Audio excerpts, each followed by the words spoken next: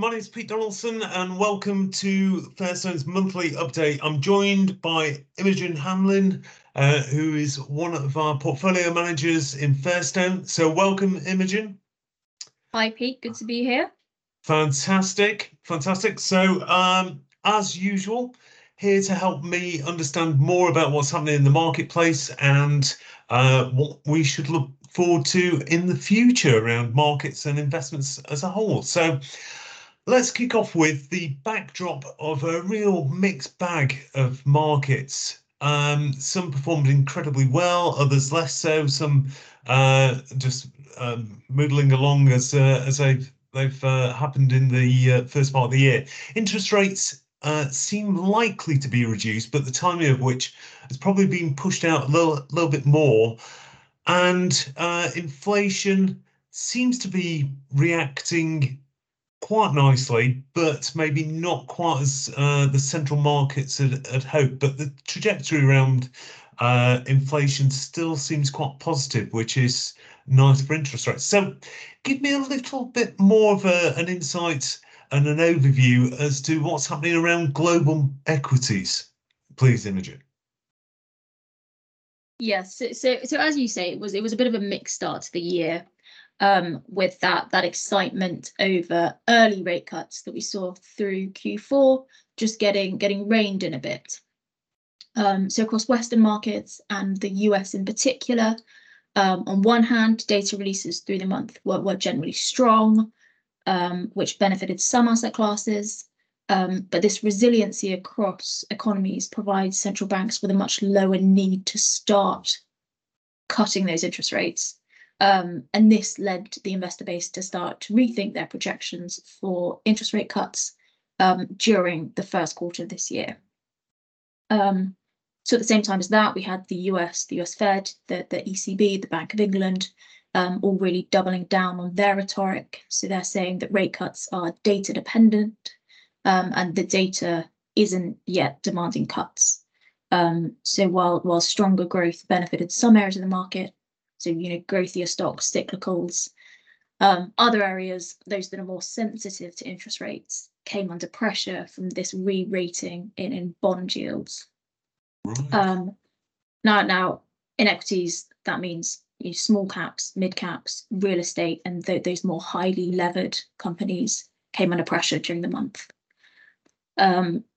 Elsewhere, so Asia, emerging markets, the picture was also fairly mixed, but for different regions, of different reasons.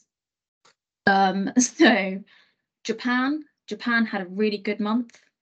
They're still benefiting from a normalizing market. So on a backward-looking basis, there have been a few elements to the Japanese economy that have really dragged on growth over the past few decades, and made it quite an unattractive place for investment. So deflation, yield curve controls, negative interest rates, poor corporate governance. None of that makes for a positive investment environment. Through last year, though, we saw a real shift in the region and a bit of a reversal in almost all of those factors, which made Japan a lot more conducive to both corporate growth and corporate profitability, all of which is obviously positive for markets. And then at the other end of the scale, you had the Chinese market, which had another very difficult period. So their deflation, slowing growth, the ongoing property crisis, all are continuing to weigh on sentiment. We're also seeing a bit of a shift in what's driving growth in the Chinese economy, and what's going to be driving it as we move through the rest of the decade. So over previous decades, we've seen a bit of a high investment growth economy. The government over there is trying to move away from that model into something new. We don't yet know what that actually is, but through January, to try and stem the flows out of China and the poor market performance, we saw the Chinese authorities try and stimulate things to get things going with new policies, support schemes. both of which are really aimed at increasing liquidity, shoring up the real estate sector and the falling market. But it seems kind of through the month that those policies only really confirmed what the market already thought about the issues that are going on in the Chinese economy. But looking across global equities as a whole, it wasn't all bad. Unsurprisingly, big tech had another good month, and that helped the US market. I'm going to be asking you more about that in a second. So, what about the UK? How's the worked in the UK over the last few weeks? The UK and Europe just kind of trundled along through January. There was a bit of a preference for cyclical stocks over defensives, but I mean, from neither the UK nor Europe was there anything particularly exciting. The growth picture is okay in both, but not great. So you didn't get that runaway of positive returns that you got in the US, but there was better returns than, or better economic data points than were expected. So there was a bit of positivity, but at the same time, those changing rate expectations weighed on returns, which at the end of the month gave you a flattish return. Lackluster. Lackluster is an excellent word for it. Well, we'll have that one. So in the US, I'm going to sort of ask you a question about the Magnificent Seven in a second. But in the US, is there anything to sort of pick out there? Because the news, from a news perspective, there's lots and lots of things talking around what's happening in their economy more generally, but also with election year coming up for the US. The US markets? Yes. So kind of on an absolute basis, the data that we're getting out of the US it's not fantastic, but relative to expectations, it has been very strong. So we've seen consumer confidence and consumer sentiment reports came in higher than expected through December. Manufacturing output, that came in higher than expected. And importantly, the orders element of that manufacturing output came in above 50, and 50 is kind of the line that differentiates between expansion and contraction. So that orders element came in expansion territory, and that's important because that's more of a forward-looking data point. Employment in the US, that has come in a lot stronger than expected, but again, there are elements to the data point that are slightly misleading because that December figure includes revisions from the rest of the year. So it could be slightly overstated. And then data from household surveys indicates that things are a tiny bit softer. So quit rates are up, layoff announcements are up. So you put that together, and you've got an economy that's doing better than people expected, but at the same time, there are still signs of a little bit of risk around the edges. We don't quite know where things are going to go next, especially when we consider that the interest rate rises that we've seen so far perhaps haven't been completely absorbed by the economy, by corporates. So yeah, a little bit to watch, and obviously we have got the election there. Yes. Yeah. Okay, so let's talk about the Magnificent Seven, my favourite subject to talk about, and the tech world. So what's happening from an investment perspective in that part of the sector? Conscious because so many investments are linked to, or so many people's portfolios hold the Magnificent Seven, and also a lot of the growth has been sort of pivoted from what they do. So, how's everything going in tech? Yes, it is a very valid question. I mean, as you say, the Magnificent Seven make up a huge proportion of the global index now. So looking at the MSCI World, those seven stocks make up about 20% of it now. So they are having a pretty significant effect on returns of the whole developed market equity index. Now, looking at January specifically, it was a pretty interesting month for the Mag 7 with a pretty huge divergence in returns between Nvidia at the top of the pack, which gained nearly 20%, and then Tesla down the bottom, which fell nearly 25%. And given the run up in share prices of the seven stocks that we saw through the past few years, the earnings multiples that they're now trading on are stretched, to say the least, which is now just leading investors to pay a little bit more attention to their earnings figures, and ask if those multiples are justified by revenue growth. So through the last week in January and the first few days of this month, we had Q4 earnings reports from most of the stocks here.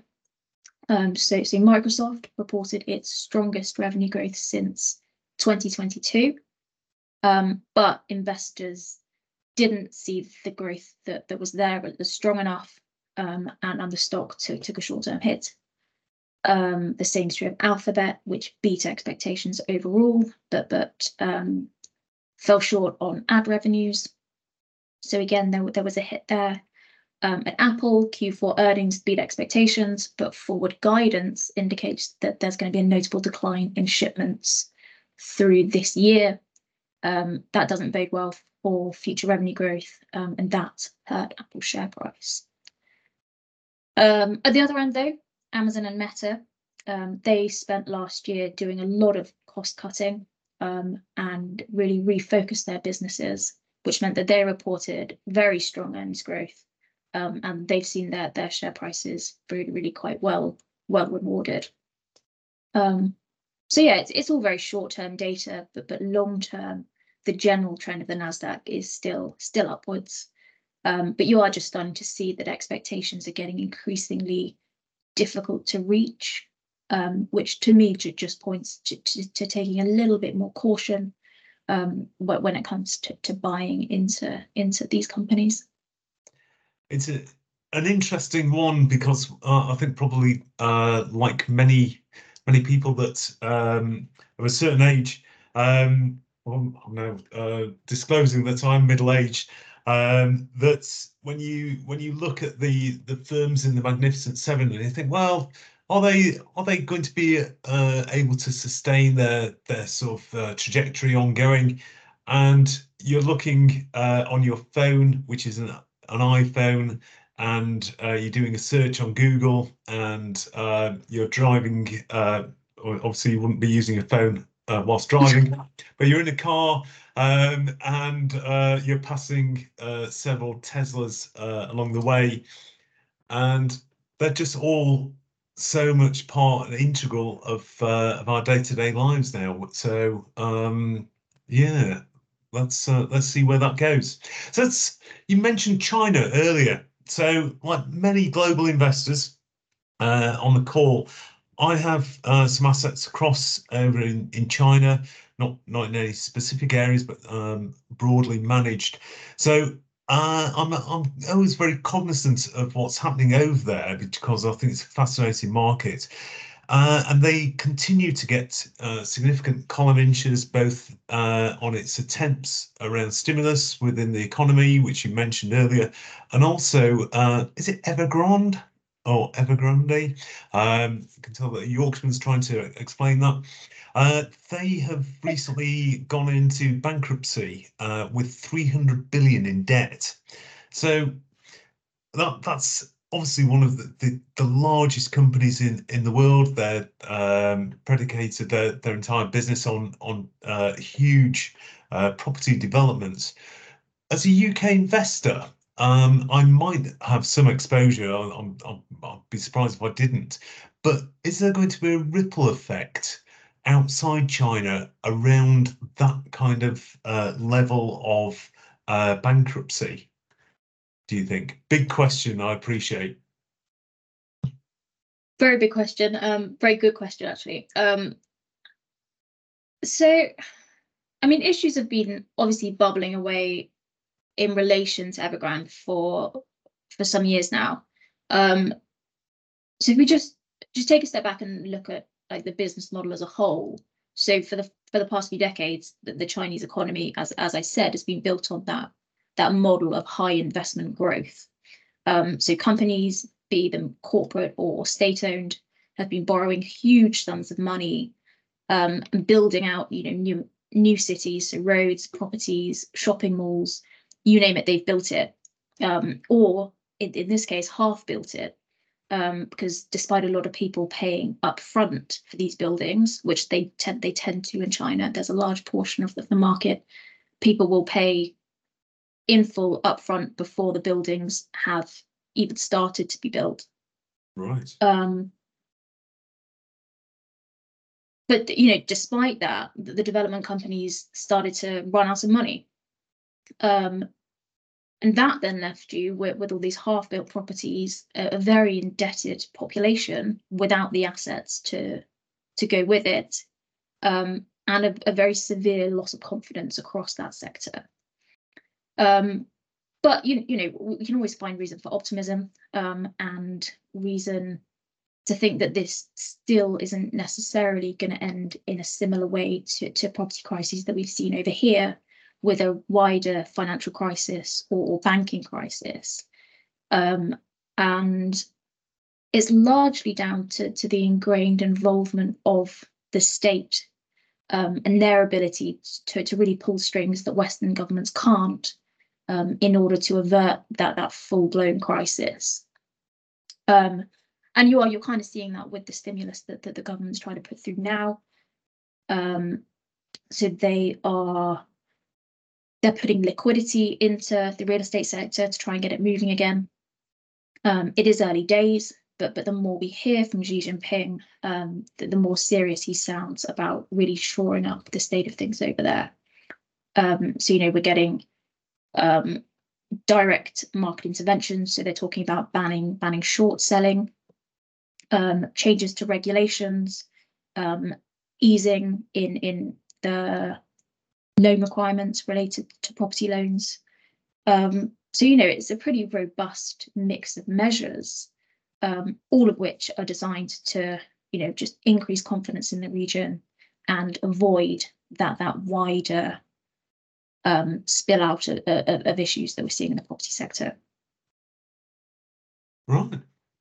Fingers crossed. That's I won't feel a ripple effect then from what you're saying. Okay, so looking at a different part of the world, the Middle East. Obviously, there's some horrendous human impact, and it unfortunately appears that the conflict seems to be spreading with what's gone on in recent weeks. That has a knock-on impact around shipping and the cost of shipping from Asia over into the West. Not only the cost, but also the delays that come with that. So is that part of the inflationary sort of factors that are playing into financial markets at the moment? Yeah, so I mean, as you say, it is another awful situation what's going on there. And January saw that further escalation in tensions with more involvement from the Houthis in Yemen, from Iran, from the US, and other NATO allies. But as you kind of say, the market reaction so far has been limited. What we are seeing though is that disruption to shipping, and the knock-on effects from that. So to just put that in perspective, the Red Sea and the Suez Canal represent about 12% of global trade. And so far we've seen an over 200% increase in shipping costs through that channel. So, it's not an insignificant impact to global trade. But following the pandemic, and the supply chain issues that we experienced through that period, there's now an oversupply of containers. So while ships are now, diverting and traveling around longer routes, making delivery times both longer and more costly, there is still a steady supply of goods getting to consumers because of that added volume. Also, a lot of companies have moved away from that just-in-time inventory model that was in place towards the start of the pandemic, and current inventory levels look quite healthy. Then factor in slowing growth, so lower demand. That is helping the situation as a whole. So the conflict is putting upward pressure on inflation, but at the moment, other factors are working quite well to absorb pressures on that side. It's probably also worth touching on oil, given how much oil output comes from the Middle East and the inflationary impacts that a rising oil price could have. Now, to date, we haven't seen a huge move upwards in oil. January saw about a 6% rally, but at the end of the month, it still traded lower than it did at the start of the conflict. So really, unless things significantly deteriorate from here, I think the ramifications for the oil price should be fairly modest. Disruptions to the flow of oil aren't in the best interest of any party involved, including the US. So it's quite likely that both sides will try and avoid triggering any kind of major issues across energy markets. Right, okay. Lots to think about there.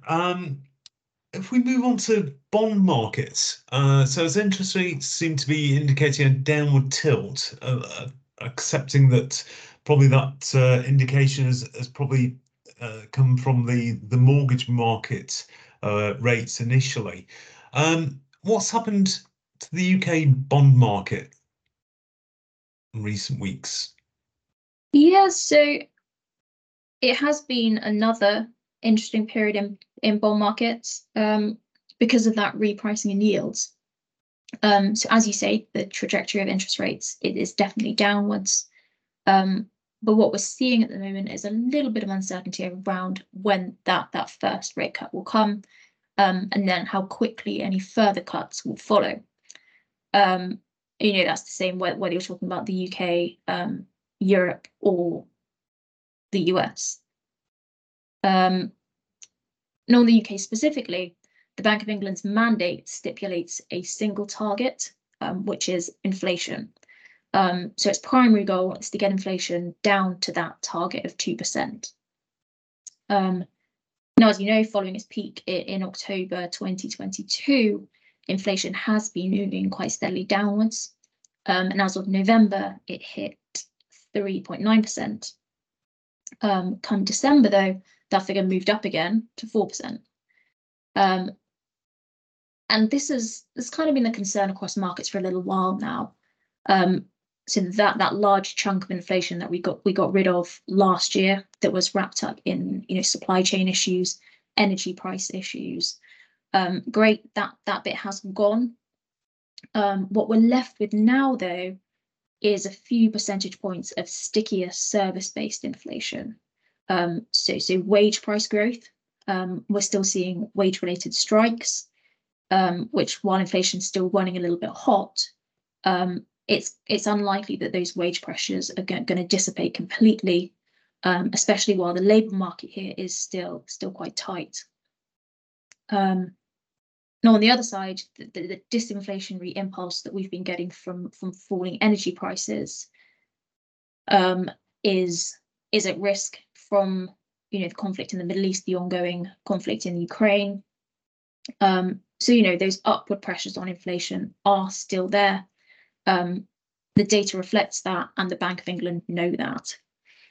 Now, I'm by no means saying that inflation won't come down from here, but it is just likely to be a little bit more bumpy. And the Bank of England isn't going to cut rates prematurely, only to have to raise them again in a few months' time. So yeah, as I said, what we've got in markets at the moment is just a bit of uncertainty around when that first cut will come.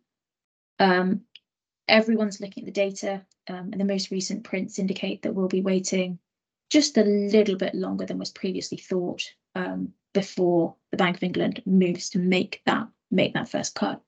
So through January, the effect of that was an increase in government bond yields, so a drop in government bond prices, which then filtered through into credit, and we saw losses across the majority of the sterling bond market. Now, you mentioned mortgage rates. Yeah. So potentially worth having a quick look at what's going on there. And all this uncertainty is being seen across the mortgage market as well. So the cost of a fixed rate mortgage has been falling from its peak, and major lenders have been reducing costs across the board, with quite a few longer term fixes now priced under 4%. But more recently, some lenders have been repricing upwards again. So you can kind of see that push and pull between what the data is telling us and what the rates markets are telling us. Looking at the longer term trajectory, though, it's definitely downwards, despite that risk of just a little bit more added volatility as we go through the next few months. Right. Okay. So what is the UK being a sort of an outlier in the bond market, or is this sort of similar sort of observations across different bond markets across the globe? I won't ask you to go into every country's details, but just more sort of more generally. No, it is a similar picture elsewhere. I mean, we're primarily looking at the US and the Eurozone, or Europe more widely. Outside of them, we get into the high yield market, which reacts quite differently. But yeah, it is a similar picture across both the US and Europe, although the picture is slightly more clear in the US. So there we saw that move outwards in government bond yields. Coming into this year, markets were pricing in about a 90% chance of a rate cut in March. And that was on the back of slowing growth, slowing inflation, having then absorbed December's figures with that surprisingly strong growth data. Through January, the move in pricing meant that at the end of the month, markets were pricing in only about a 20% chance of a cut in March. So a pretty sizable shift. And actually, what's being priced in at the end of January is much more in line with what the Fed has been telling markets. So it's much more realistic pricing. But it did lead to that drop in government bond prices. Interestingly, though, in US credit, so corporate bonds, they gained through January. Not a lot at all. We're talking a few basis points, but a gain nonetheless. And that's due to that more positive growth picture and the reduction in credit risk that goes alongside that. Europe is actually a lot more interesting and a lot more difficult to predict what's going to happen there, given the different growth and inflation picture across the various countries. So at one end, you've got the southern states of Europe that are actually faring okay. Inflation levels are above target, and their outlooks aren't for deep recessions. Activity levels in a lot of southern states are verging on expansionary. So they're holding rates steady for a few months would seem like the logical thing to do, just to, put a cap on activity and get inflation back down to target. Germany, though, looks like it's already in a recession. Manufacturing output data over there has been poor for well over a year. And on the whole, expectations see the picture in Germany getting a lot worse before it gets better. So from a rates perspective, they could do with a cut much sooner than other areas of Europe. So how the ECB responds to those kind of differing needs is going to be interesting to watch. But it does point towards being a little bit careful with what you're buying in Europe, because companies and government bonds are going to react differently to these changing rates market there. Right. Okay. I'm going to skip on to I suppose an area the other side of the cost of borrowing, which is around generating income. So many clients who are listening to this podcast, I'm sure will have enjoyed some of the cash interest returns over recent times in deposit accounts. But with that likely trajectory of downward cuts, are we starting to see people opening up different areas to generate income, maybe with new dividend markets that are starting to come to the fore? Yeah. Are people starting to pay bigger dividends? It's a bit of a mixed picture. So income investors are obviously in a much better place now than they were, say, 5 years ago, where you would get basically nothing from your fixed income exposure. But yeah, the picture in dividends is still mixed and a little bit more erratic. So we saw companies cut their payouts during the pandemic. Since then, we've seen special dividends paid by some companies. We've seen surprise cancellations of dividends by others.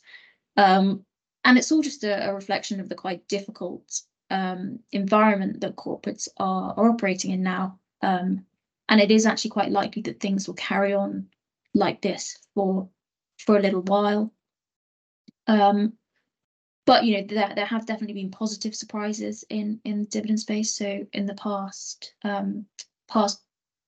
week, Meta has announced its first dividend, and they've got a plan to make quarterly distributions going forward. Now this is actually a pretty big deal, because the big tech companies are well known for not paying out any income. So now whether any of the others follow suit, especially more of the well-established tech firms, so Microsoft, Alphabet, is going to be an interesting one to watch. Back to bonds though, and the income picture is very attractive still, even on a forward-looking basis.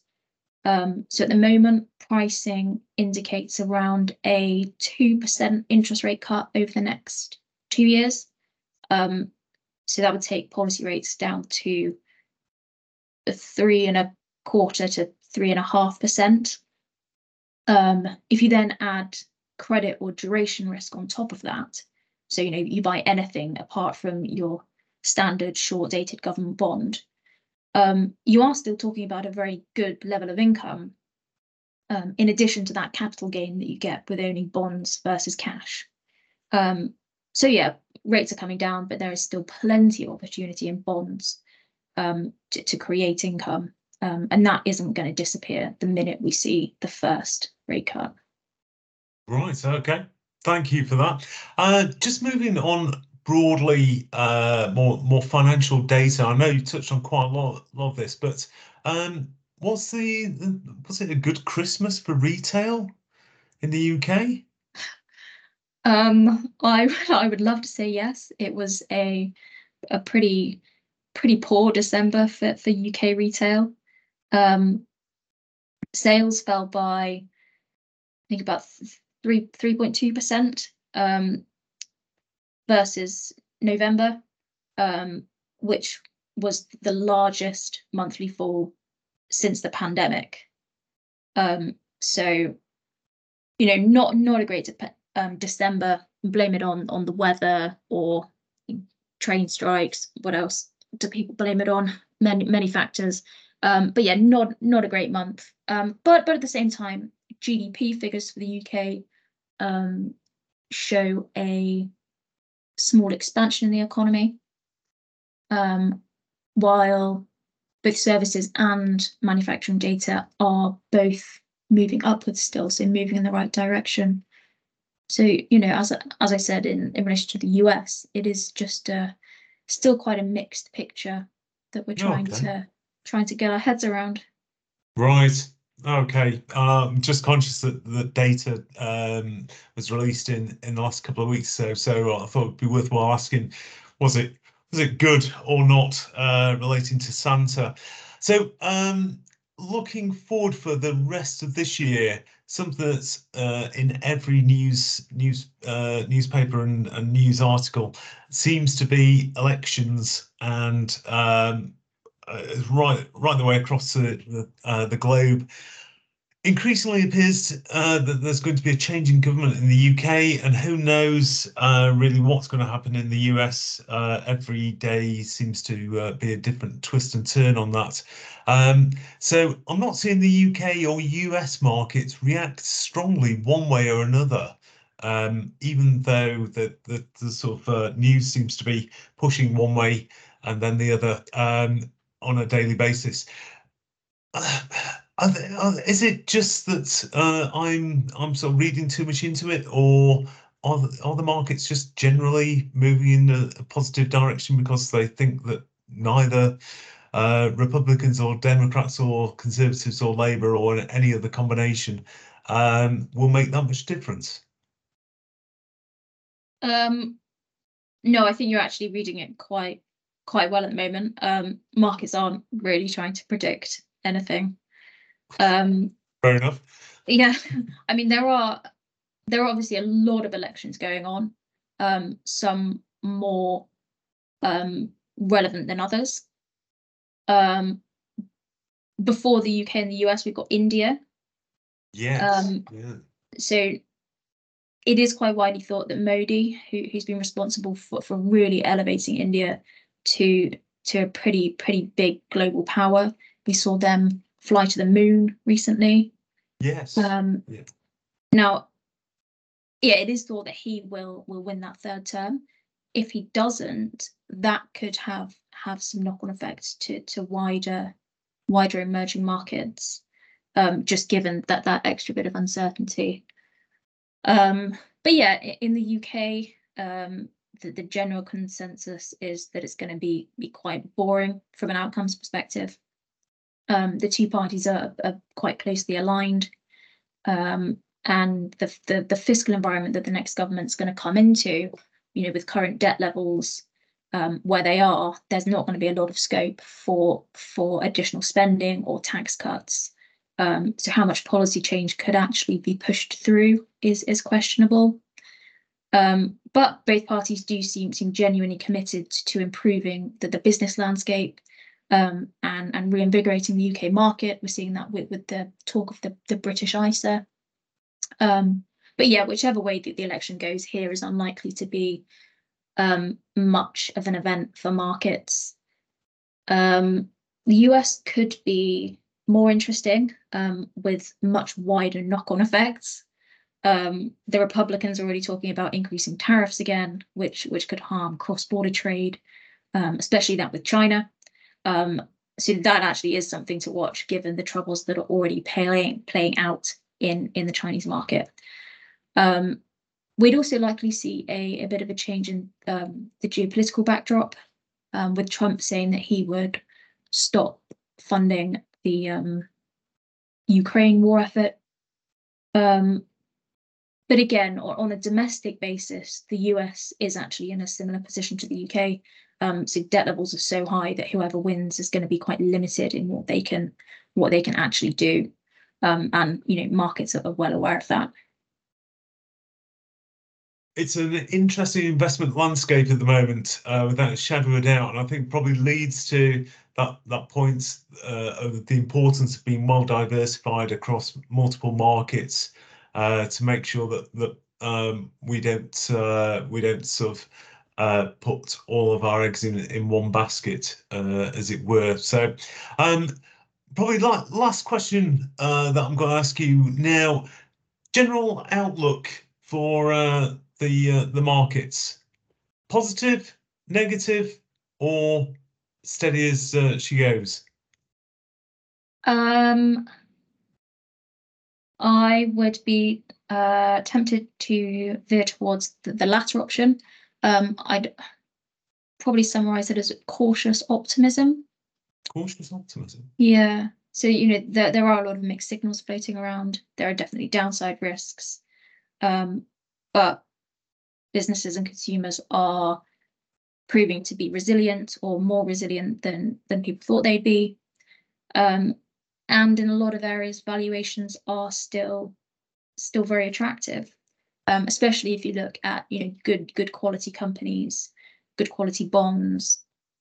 And then you can't ignore the fact that we're moving into a monetary easing cycle, which is gonna help improvements. So yeah, there is scope for optimism across markets, but it's also likely to come with volatility. I quite like the cautious optimism way to finish the overview, which has been fantastic. I like to try to get to know our portfolio managers a little bit more. So I'm going to ask you a quick recommendation from yourself. So, last book that you read that you suggested to family and friends? Well, I've actually just finished reading two very good books. Go on. So the first, The Order of Time by Carlo Rovelli, he sort of breaks down and then rebuilds the concept of what is time, through a combination of physics and like philosophical theories. It sounds quite boring, I realize that, but it isn't. It's actually really interesting. So that's the light reading option. Yes. What was the second one? The Doll Factory, which I'm pretty sure they've just serialized on maybe Paramount.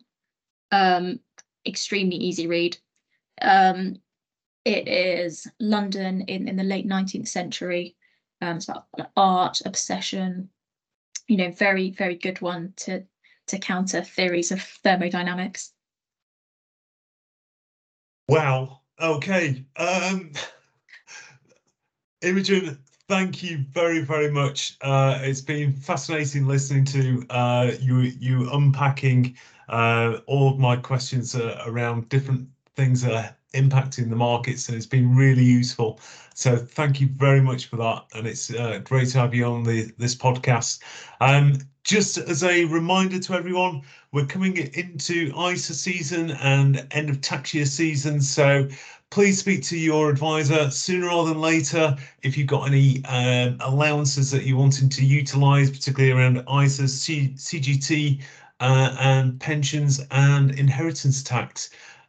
So the providers are all coming out with deadlines that they're wanting everybody to ensure that their investments are in time. So please get in touch with your advisor sooner rather than later. But Imogen, thank you very much. Have a fantastic time and speak to you all very soon. Thank you.